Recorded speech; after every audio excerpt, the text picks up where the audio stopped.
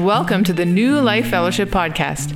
New Life Fellowship is a community of grace in Kitchener, Ontario, Canada. Our goal is to teach and share and experience the life of Jesus Christ together. You're about to listen to a message from one of our meetings. Please make sure to check out our website, newlifekw.ca. Without further ado, let's listen in. Well, what a great time together. Worship. Thanks so much for the worship team for the extra time you guys put in this week. And we're recording a couple of really, really excellent songs that fit really well with the things that God's put on my heart for all of us for today. And a couple things I should deal with right off the top before I kind of get into things. Number one, I did not give my children a shout out. And I'm going to hear about that when I get home. So kids, glad you're here. Be good for mom, because I'll find out. Anyway, the other thing is I'm wearing a bathrobe, and that's kind of it's something that is a signifier to people around me. If Josh has his bathrobe on, it means he's kind of having a rough time. And I think that it's a good idea for us to have kind of like little codes that we can kind of use with each other, where you can come out and sort of be open about some of the struggles that maybe you're having without actually being super open. It's kind of like a way to kind of like trick yourself into vulnerability. And when I think about, for me, the reason I'm wearing the robe this morning, really it goes back several months and probably to January. And in January, there's some significant changes in my business. And we kind of started the process of changing the business model. And that is really, I didn't really recognize at the time, but that's kind of been like the slow grind in my heart, because I felt like I was doing really well in my business. And then as we kind of had to pivot and adapting to different things going on in the world and adapting to the different vision and the new direction God's laying on my heart for my business, I'm finding myself in a place where I don't feel like I'm performing nearly as well as I used to. And that's kind of been like the slow drip of exhaustion that's kind of been seeping in since the beginning of the year. A lot of other things have been going on in the last few months. There have been a bunch of different lockdowns. And, just with this most recent one, it hit me kind of a lot harder than I was expecting to. I was a little bit surprised by how I felt damaged at this third lockdown. And I think whenever you're in a place of that kind of like consistent tiredness and weakness, then your mind and your thinking kind of gets opened up to increased attack. And so I started hearing other voices online and started seeing people who are kind of talking about how the whole pandemic has been kind of arranged, and that how there's like this sort of sinister force behind everything. And suddenly I found myself in this place, like looking around at the different things in my life saying, wait, these things I used to be able to rely on, and they're not working anymore. Like I used to, like my business used to be a source of joy and excitement, and suddenly now it's not. And it used to be like, okay, I love living in Canada and I'm proud of our country. And then I look at decisions that are being made, and suddenly those things I'm feeling on my heels about that. In January, I got a cough, and like Ross was saying before, I mean, if you have a cough today, that's a lot different than if you had a cough a year ago, because you try to hide it, and it's just a cough, and then the cough didn't go away, and it didn't go away, and it didn't go away. And I was feeling really nervous, and I was feeling really afraid to actually get the cough checked out, because what if it's COVID? I don't want to be another number. I don't want to be another reason why we need more lockdowns. And I found and then there are a few other health concerns that are, seem fairly minor, but I found myself doubting my own health. And I looked around, and this is kind of happening over the course of several months. And I look around, I'm like, I feel like everything is sort of shimmering, like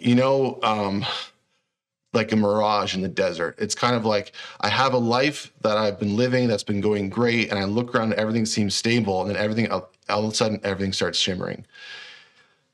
And that, it's a really sucky place to be, a really sucky place to be. And then a couple of weeks ago, I had a chat with my accountant and got the final numbers for 2020. And 2020 was not a good year for me, like in business. And I think it wasn't the last straw, but that was like one of the last big straws. And I found myself in this place where I felt so off balance. I felt anxious. I felt worried. I felt like all the different things that I've been working towards and trying to build and trying to create were falling apart. And I looked at the world around me and in the culture that I'm in, the culture that we're in. And I felt like I'm on a ship that's maybe not sinking, maybe it's going towards an iceberg, but there's no safety boats and you can't get off the ship. And I felt like I was starting to feel trapped. And I found myself really, really struggling. So then kind of this week hit, and Monday, I'm kind of, I was thinking, I'm preaching, it's coming Sunday. I got to buckle down, kind of start preparing this. And then I got a text from Pastor Ross. And the thing he texted me, he said, I'm praying for you this week, Josh, that you and Father have a special time together as you prepare. You speaking is another excuse he has arranged for you and him to spend time together. And just that thought and that truth just kind of cracked apart this world I'd found myself living in. And it had become very gray and it become very confusing, and it kind of tinged with sadness and tinged with hopelessness. And I felt like my world was in this kind of like a reverse momentum, and this confusion and frustration and disillusionment. And I felt on my heels, and Ross's comment to me was a reminder, like, hang on a second, what's going on here? Because I'm forgetting about the true reality, like a reality that's bigger and grander than the world that I've been living in. So that's like a really long explanation of the bathrobe today. But it's also it's a perfect segue into what God kind of showed me, where he led me this week. And so today we're going to be looking at Psalm 91. If you've got your Bible handy, I really recommend you check it out, flip it open to Psalm 91. Psalms is pretty much right in the middle of the Bible, or you just Google Psalm 91 and it'll take you there. There's some really great websites that do an excellent job of, giving you options as far as translations and whatnot. But God brought me to Psalm 91. And this past week, through the study and the meditation of Psalm 91 that I've been doing, God has shown me some really clear truths that have actually made a huge difference in my inner life. It's like nothing has really changed on the outside, but everything feels different. And so there's a few key truths here. So number one, the truth is I'm in Christ. I'm with Christ. He is with me. And you kind of can't tell where my heart ends and he begins. We have a unity. Christ and I are in this together. The second thing is that I, as a believer, I live inside an invisible, an impenetrable dome of protection. And the only things that are allowed inside of that dome of protection are things that God is using in my life. And that's those ideas have transformed the way that I'm interpreting my circumstances and my surroundings. And also it's brought so much peace and stability to my inner life. And so what I want to do is, in the next little while, I want to kind of walk us through the first half of Psalm 91. And then next week, we'll have part two, where we go through the second half of Psalm 91. Before we get into that, though, I'm going to pray and kind of invite God. Not like I have to invite God because he's here anyway, but I'm going to pray just to be very intentional about reminding myself and all of us that God is here with us right now. So, Father, I thank you so much for the journey that you've had me on. My whole life, the journey since January, and the journey this past week of spending time with you.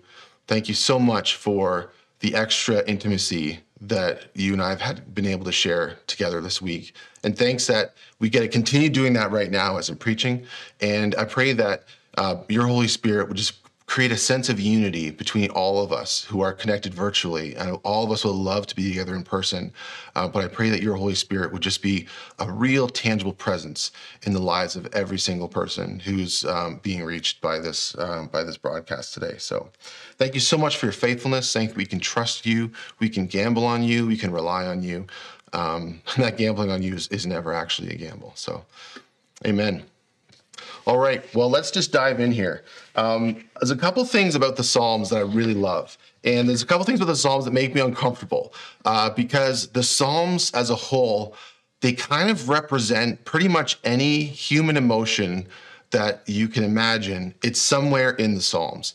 And as a kid, I remember reading through the Psalms and thinking like, okay, this David fellow, he's like a little bit in left field because I was reading things that I didn't understand. Like I would read it like it says, God break the teeth of the wicked. Like that doesn't sound like something that a great lover of God would actually say. But as you read through the Psalms, you kind of come and you encounter these really uncomfortable statements from time to time. And then in the very next chapter, even in this very same chapter, you see a complete flip around where the author seems absolutely jubilant and full of joy. And so when I think about the Psalms, I think the Psalms are such a wonderful gift to us because it shows us that on every level, like me at my worst emotional place, God relates to me. Like he understands.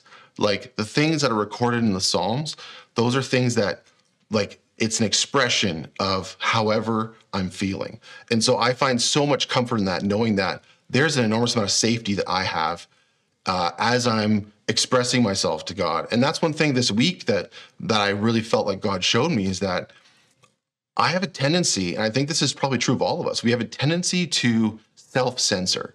You know, we come before God and, you know, depending on how Baptist your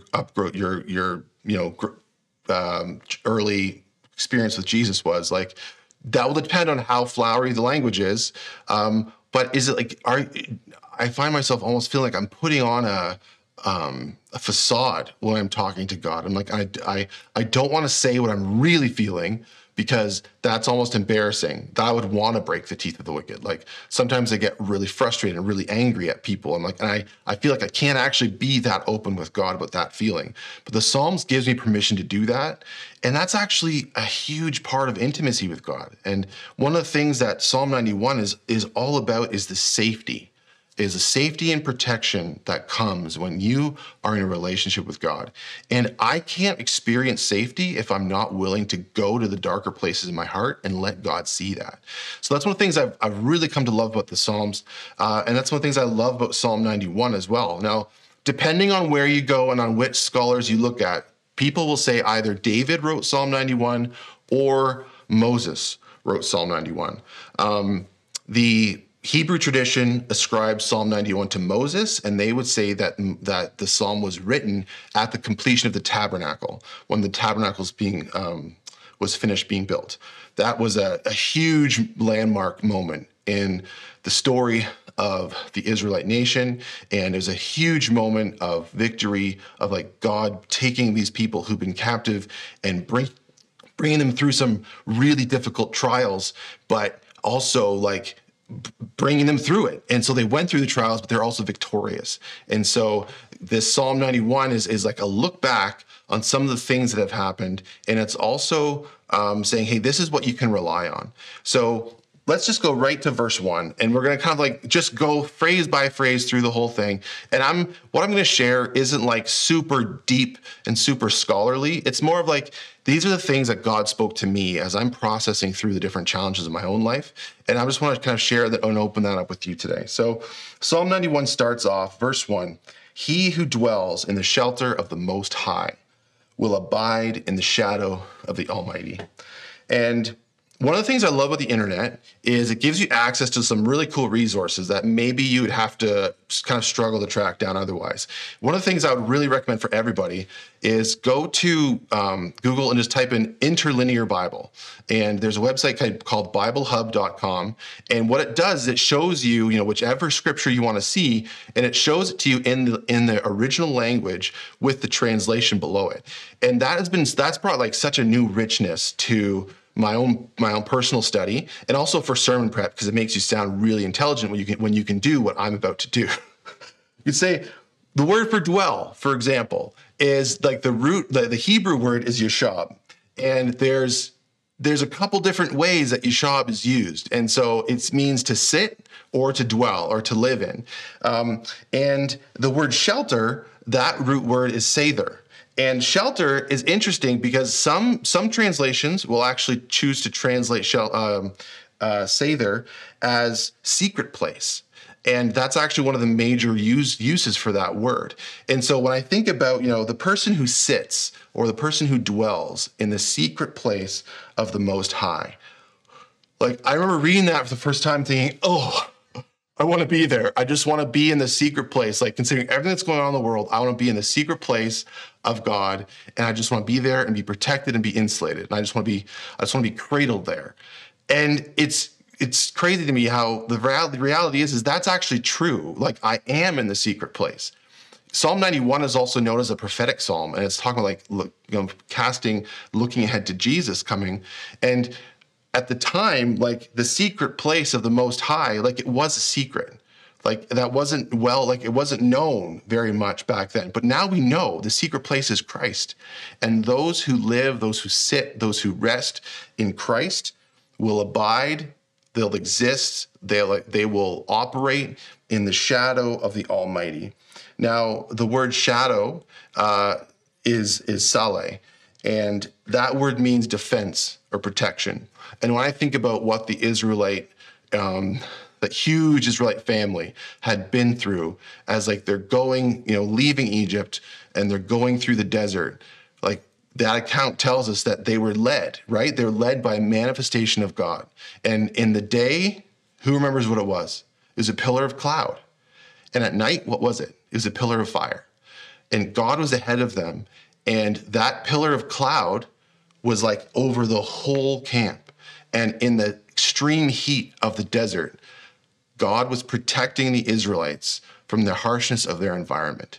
And I think about this verse, like, man, you could just like speak a whole sermon on just this verse. Like those who sit in the secret place of the Most High, they will live, they will operate, they will abide in the shadow, in the protection of the Almighty.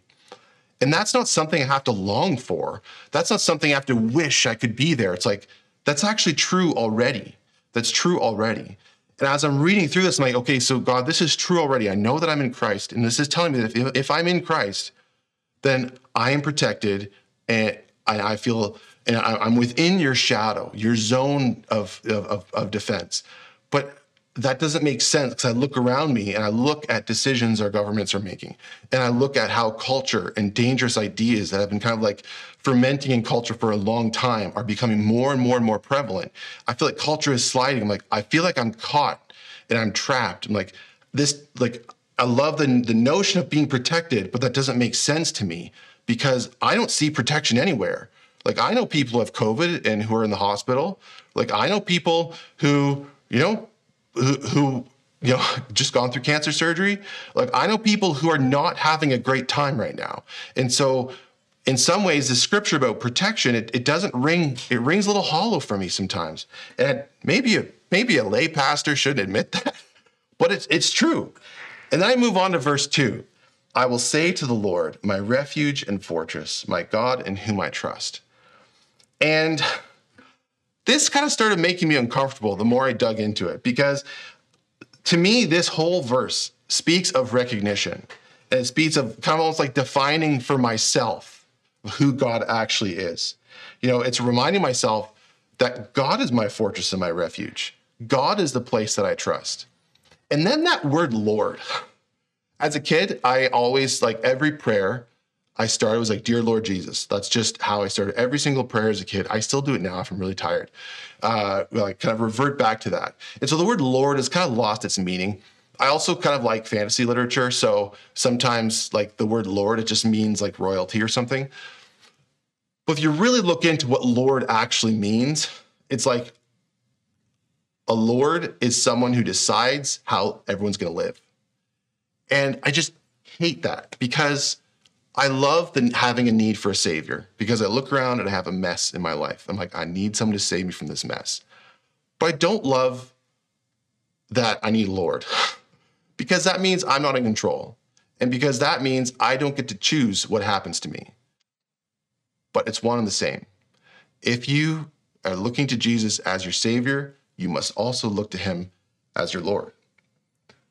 The Lord is the one who decides how I live my life. I desperately want to be saved because I find myself in a mess, but I feel super uncomfortable sometimes thinking about Jesus as my Lord. Then I'm like, okay, Jesus, why don't you just stay in the front room of the house rather than having the whole house to yourself? Like, why don't you just stay here and then I'll go live my life. And whenever I need someone to come and clean up on aisle 6, you can come in and I would love to have you there. I'm going to pause because I feel like if we were in person, everyone would have laughed at what I just said about aisle 6, but whatever. So the second half of this verse is, my God in whom I trust. And it kind of ties into the Lord issue with me. This week I was talking with my wife. I do that quite often.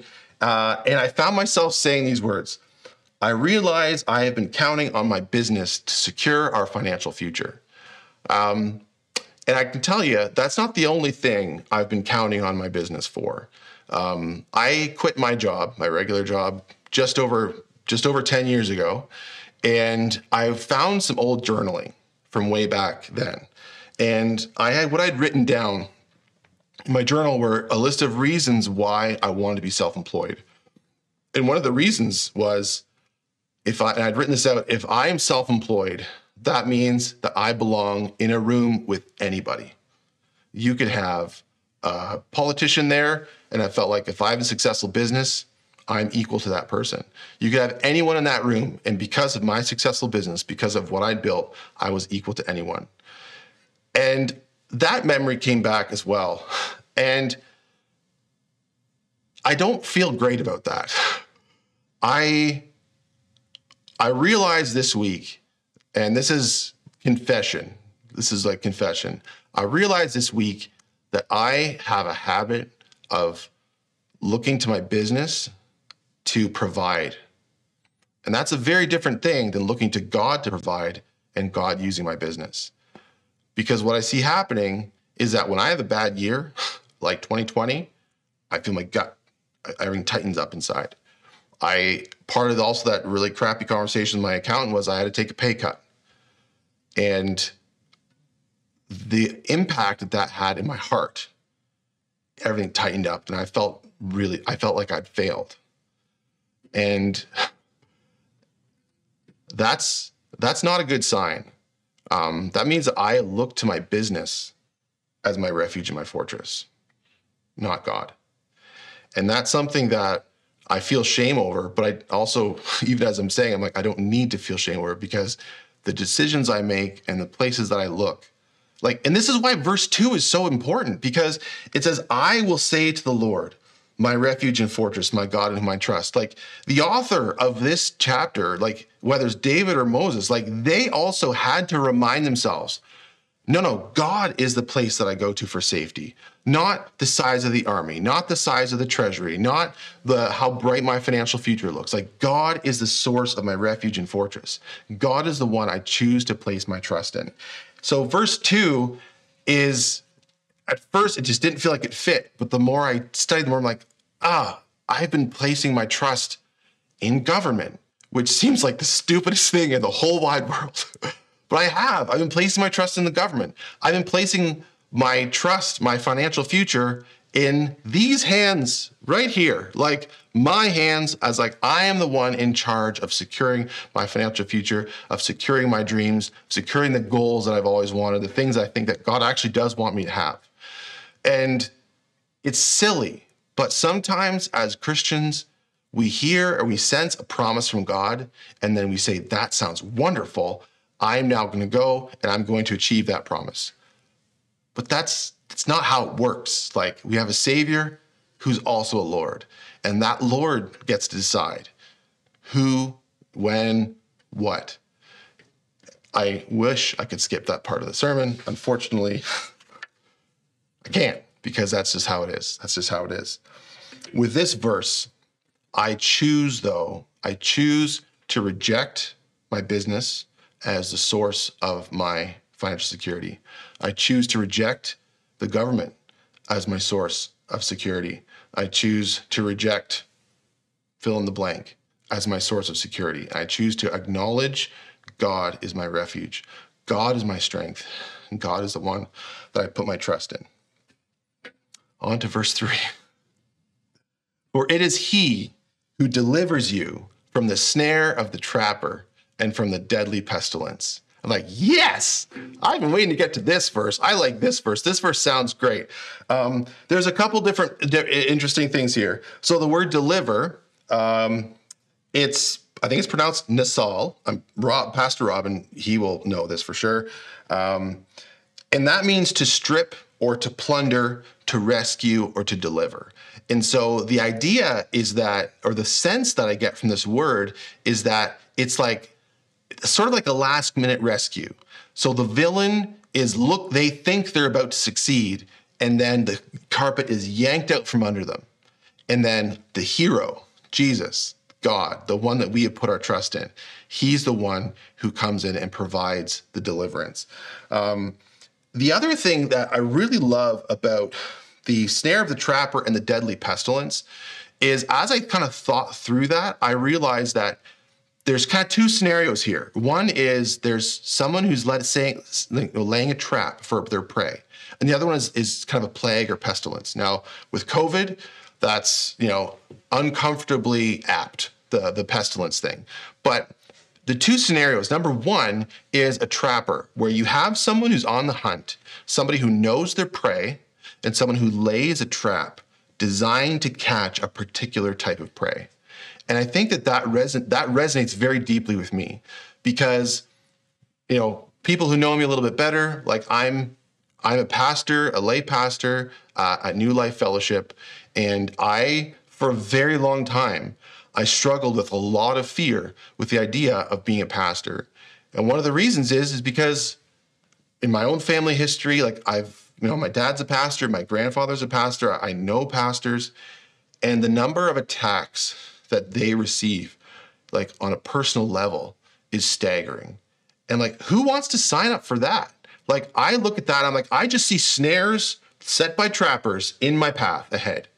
And like, so for me, the snare of the trapper and God being the one who delivers me from the schemes. He delivers me from the scheming types, people who I know how we can get this guy. God delivers me. As I look to him, God is one who delivers us from those like targeted attacks and from the deadly pestilence. And the pestilence or a plague, like that's not necessarily the result of a scheme, usually. That's not something that is necessarily targeted, really. The pestilence kind of just moves through.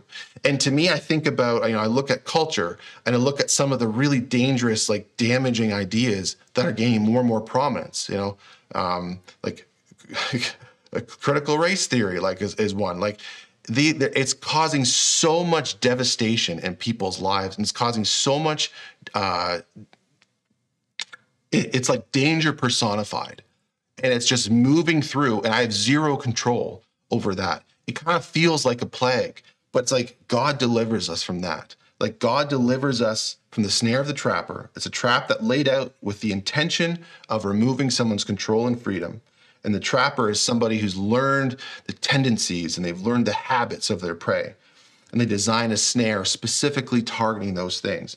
But he also delivers us from the contagious sort of ideas and from the plagues that kind of are moving through culture. As we look to God, he is our safety from those types of things. And he's the one who delivers, active. It's an active word. It's present tense. He delivers us from those things. On to verse 4. He will cover you with his pinions, and under his wings you may seek refuge.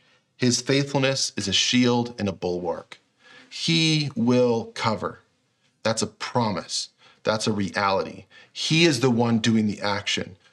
We are receiving the action. We don't say, will you cover me? It's like he will cover you with his pinions. That basically means feathers. I wish there's anyways. It's one of those words I just I don't know why they didn't just say feathers, because pinions just doesn't make sense to me. But anyways, he covers you with his feathers, and under his wings you may seek refuge. The number of times in the Old Testament, and especially in the poetic books, the number of times where wings, and referring to God's wings being the source of deliverance, like wings almost has a sense of great strength and great power. And it's God is the one who exercises his power and exercises his strength in a way that allows us to seek our refuge. His faithfulness is a shield and a bulwark. Bulwark is imagine like a huge fortress. That's kind of a bulwark, or the massive, massive wall that surrounds a city or surrounds that fortress. That's the bulwark. And it says God's faithfulness is a shield and a bulwark. And the interesting thing about faithfulness, when I think about it, is that it's kind of a personal word, because it's God's faithfulness to who? Well, God's faithfulness to me. And I look back in my life and I can think of like one of the very worst days in my life. And I can think of it right now. God was still faithful. Like I still the only thing at that time, my worst day, the only thing in my house that I could feed my kids was rice. And I'm not being dramatic. Our van had no gas. Like we had no money. And it was like, there was no way out of the situation. And I look back, I remember Pastor Ross, man. I remember telling the story to Pastor Ross. He's like, well, like that morning, you fed your kids rice for breakfast. That's pretty much what 60% of the world's population eats every morning for breakfast. And I was like, rats, I should be grateful. I shouldn't feel rats. Anyway, all that being said, God is always there. He will provide. His faithfulness is a shield and a bulwark. And that means as I'm feeling attacked, as I'm feeling the kind of feeling the crosshairs on me, my shield is not my business. It's not the government. It's not my friends. It's not my community. My shield is God's faithfulness. It means I go back and look at, okay, how has God been faithful to me in my life? And then how has God been faithful to others in their life? And this is where community is so important and so helpful, because as you begin to as you're in those low, difficult, challenging moments, and you also have a hard time dredging up examples of God's faithfulness in your life, others can come in and help protect you, and they can remind you of God's faithfulness. Like in Scripture, there are so many incredible examples of God's faithfulness in Scripture. And so cultivating an awareness of how God has been faithful to you in the past, that acts as a shield as you're feeling the crosshairs, as you're feeling the attacks kind of lining up on you.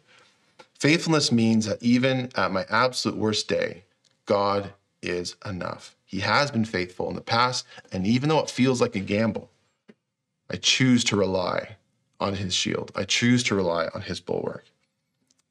And the result of that, as you cultivate that habit, as you cultivate that, becoming more and more comfortable in that kind of that new true perspective of God's faithfulness and of God's protection and God, living in God's secret place. The result of that is verse 5.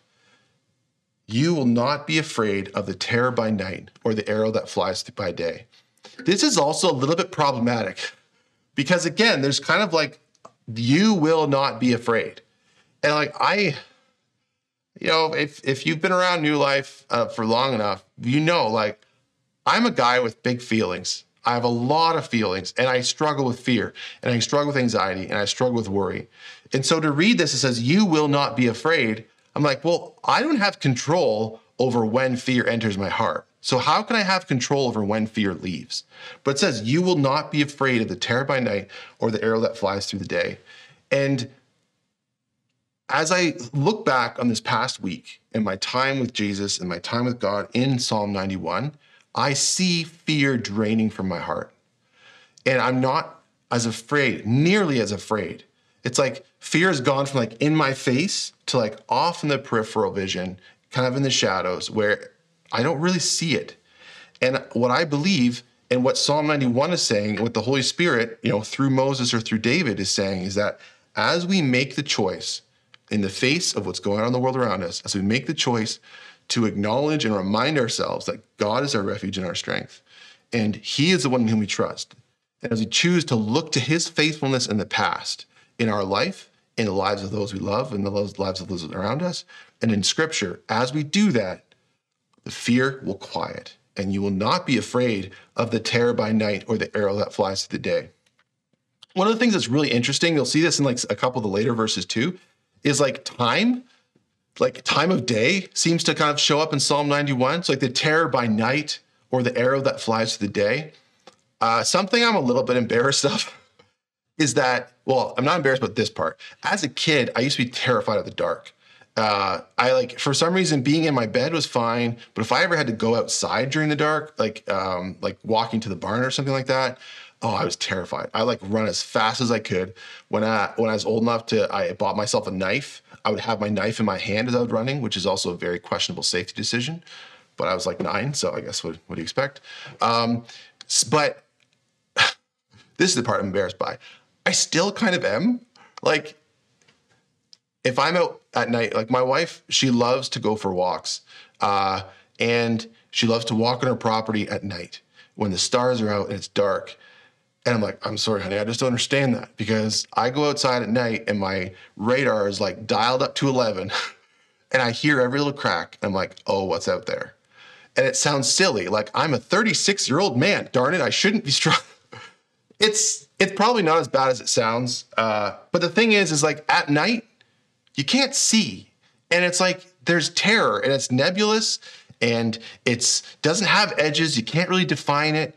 And I'm afraid of what might be out there. If you ask me actually what is the thing you're afraid of, I was like, well, I don't know. Like I can't even think of anything out that the thing actually would be, but there's just like this lurking sense of danger that I can't see that might come upon me at any second when I'm unprepared.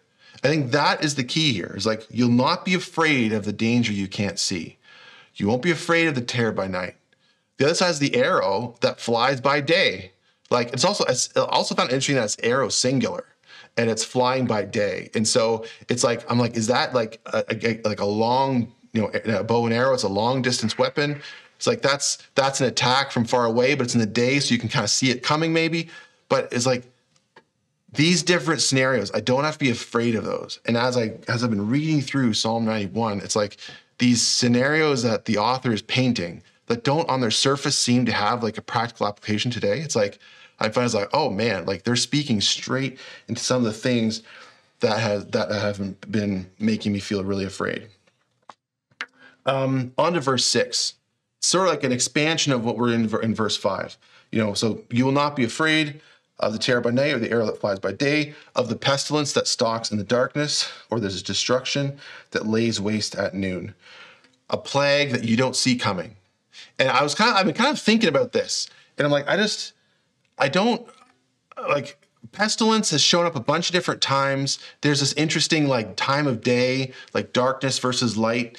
And I think what this has come to mean to me now is that, especially in COVID, you can go online. If you go down deep enough in rabbit holes, you'll find people who are like, and I'm not intending to like sound demeaning at all, but it's just something that's like just not really my awareness. But like people say COVID, like this whole thing has been manufactured. It's been engineered.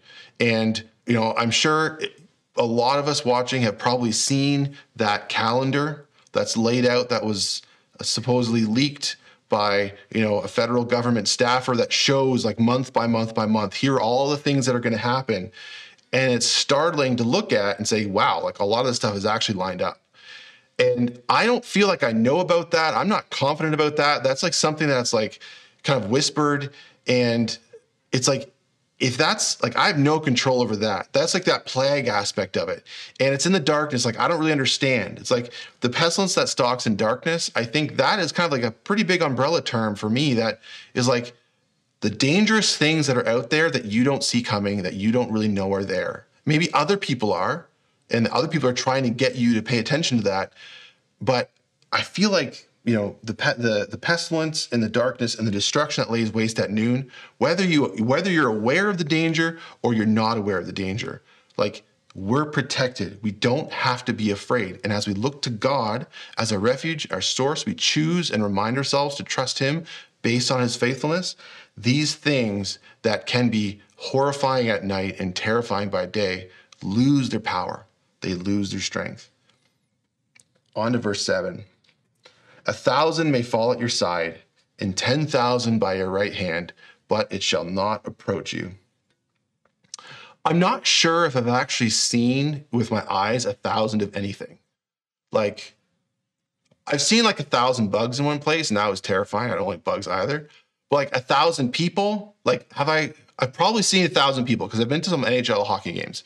But like I haven't seen 1,000 of many things. I haven't seen 10,000 of even fewer things. And as I'm thinking about 1,000 falling at one side, like that seems overwhelming, like overwhelming odds. 10,000 on your right hand. In scripture, the right hand, especially in the Old Testament, the right hand very often, like Old Testament poetry, it symbolizes like your strength, the thing that you do really, really well at. Like when the overwhelming odds are stacked against you and there's failure even in the things where you're usually very confident and you're usually very, very powerful. Like when that's happening, it won't approach you. The right hand speaks to strength, it speaks to competency, and when everything around is crumbling, we are still insulated. Again, this kind of, for me, it goes back to the struggles of my business. And like, we're changing the business model at Lazarus Media Productions, and that is proven to be way harder than I thought it was going to be. The initial forays have not gone well. And then, it's been a blow. It's been a blow to my heart. Is it like a 10,000 level blow? I don't know. Probably not. But I know that there probably could be blows that are even worse than what I'm experiencing right now. But it's saying it shall not approach you. Now, here's the thing, is that nowhere in this verse, and in these series of verses, does it say that God removes the pestilence that stalks at night or the arrow that flies during the day. Nowhere. You think about about the cloud that, led Israel through the desert at night. God was protecting them from the environment. And that's what I'm seeing here is like, it shall not approach you. Now, I'm not at all, do not misunderstand what I'm saying here.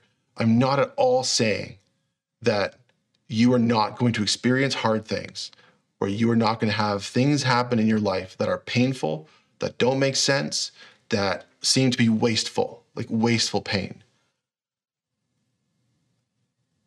However, what we cannot conclude is that we are on our own, because we're not. All throughout Scripture, there are so many places that remind us of the faithfulness of God. Obviously, earlier on in this chapter as well.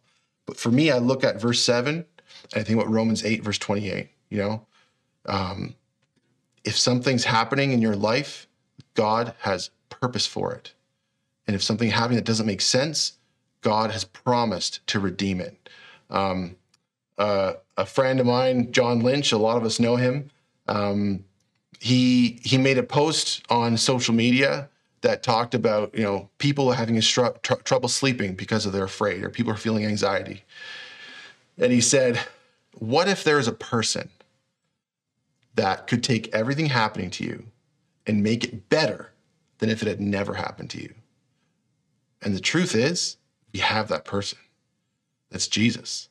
Like, that's that invisible dome of protection. Anything that has come through and touched you, anything that's hurt you, like, God has promised to redeem that. And he's promised to use that for your absolute best. And that's something that we have to continually remind ourselves of, because otherwise you look around and it can be very discouraging. It can be very discouraging. And that's kind of where verse 8, as we're kind of drawing to a close here, verse 8, you will look with your eyes and you'll see the recompense of the wicked. There's a couple of words in there that I don't use very often, recompense being one of them, wicked being another one. And as we think about the things like the terror, the pestilence, the snares, the arrow of the destruction, they're all still there, but they are not allowed to wreak their destruction on you. The only time the terror, the pestilence, the arrow, the destruction is allowed in your sphere is when God is choosing to use it for your benefit. And that's not a guarantee that we're going to understand that benefit in this life. However, this world is not our home. Like, we're not made for this place. Like, our life doesn't end when we die. Like, there is all of eternity beyond this life. And that has never, Rarely in my life has that felt comforting, but recently it is. It's like the things that are happening to me in this life, they're temporary. They are temporary, and everything will be made right. They will be made right. The word recompense, it's the Hebrew is shaluma, and that means reward, means a just payment. It's an appropriate, an appropriate agreed upon, compensation. And the word wicked is rasha, and it has like criminal kind of a tone to it. And it's like guilt, the guilty of sin, guilty of hostility towards God or God's people. And I look at this and I think about, comparing where I'm at, and I'm in the hidden secret place of God. And I think of people who have chosen to reject that. If you choose to reject that, you're choosing to reject God as your Savior, you're choosing to reject God as your Lord, then you're on your own in the world.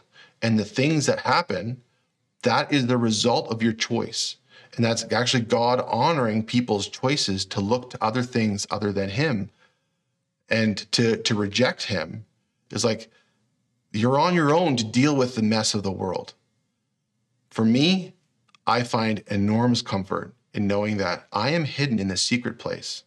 I'm hidden in God's secret place. He's covered me with his wings. He's covered me with the things that are his most powerful attributes. He's protecting me with. I live in the shadow, in the presence of his power and of his might.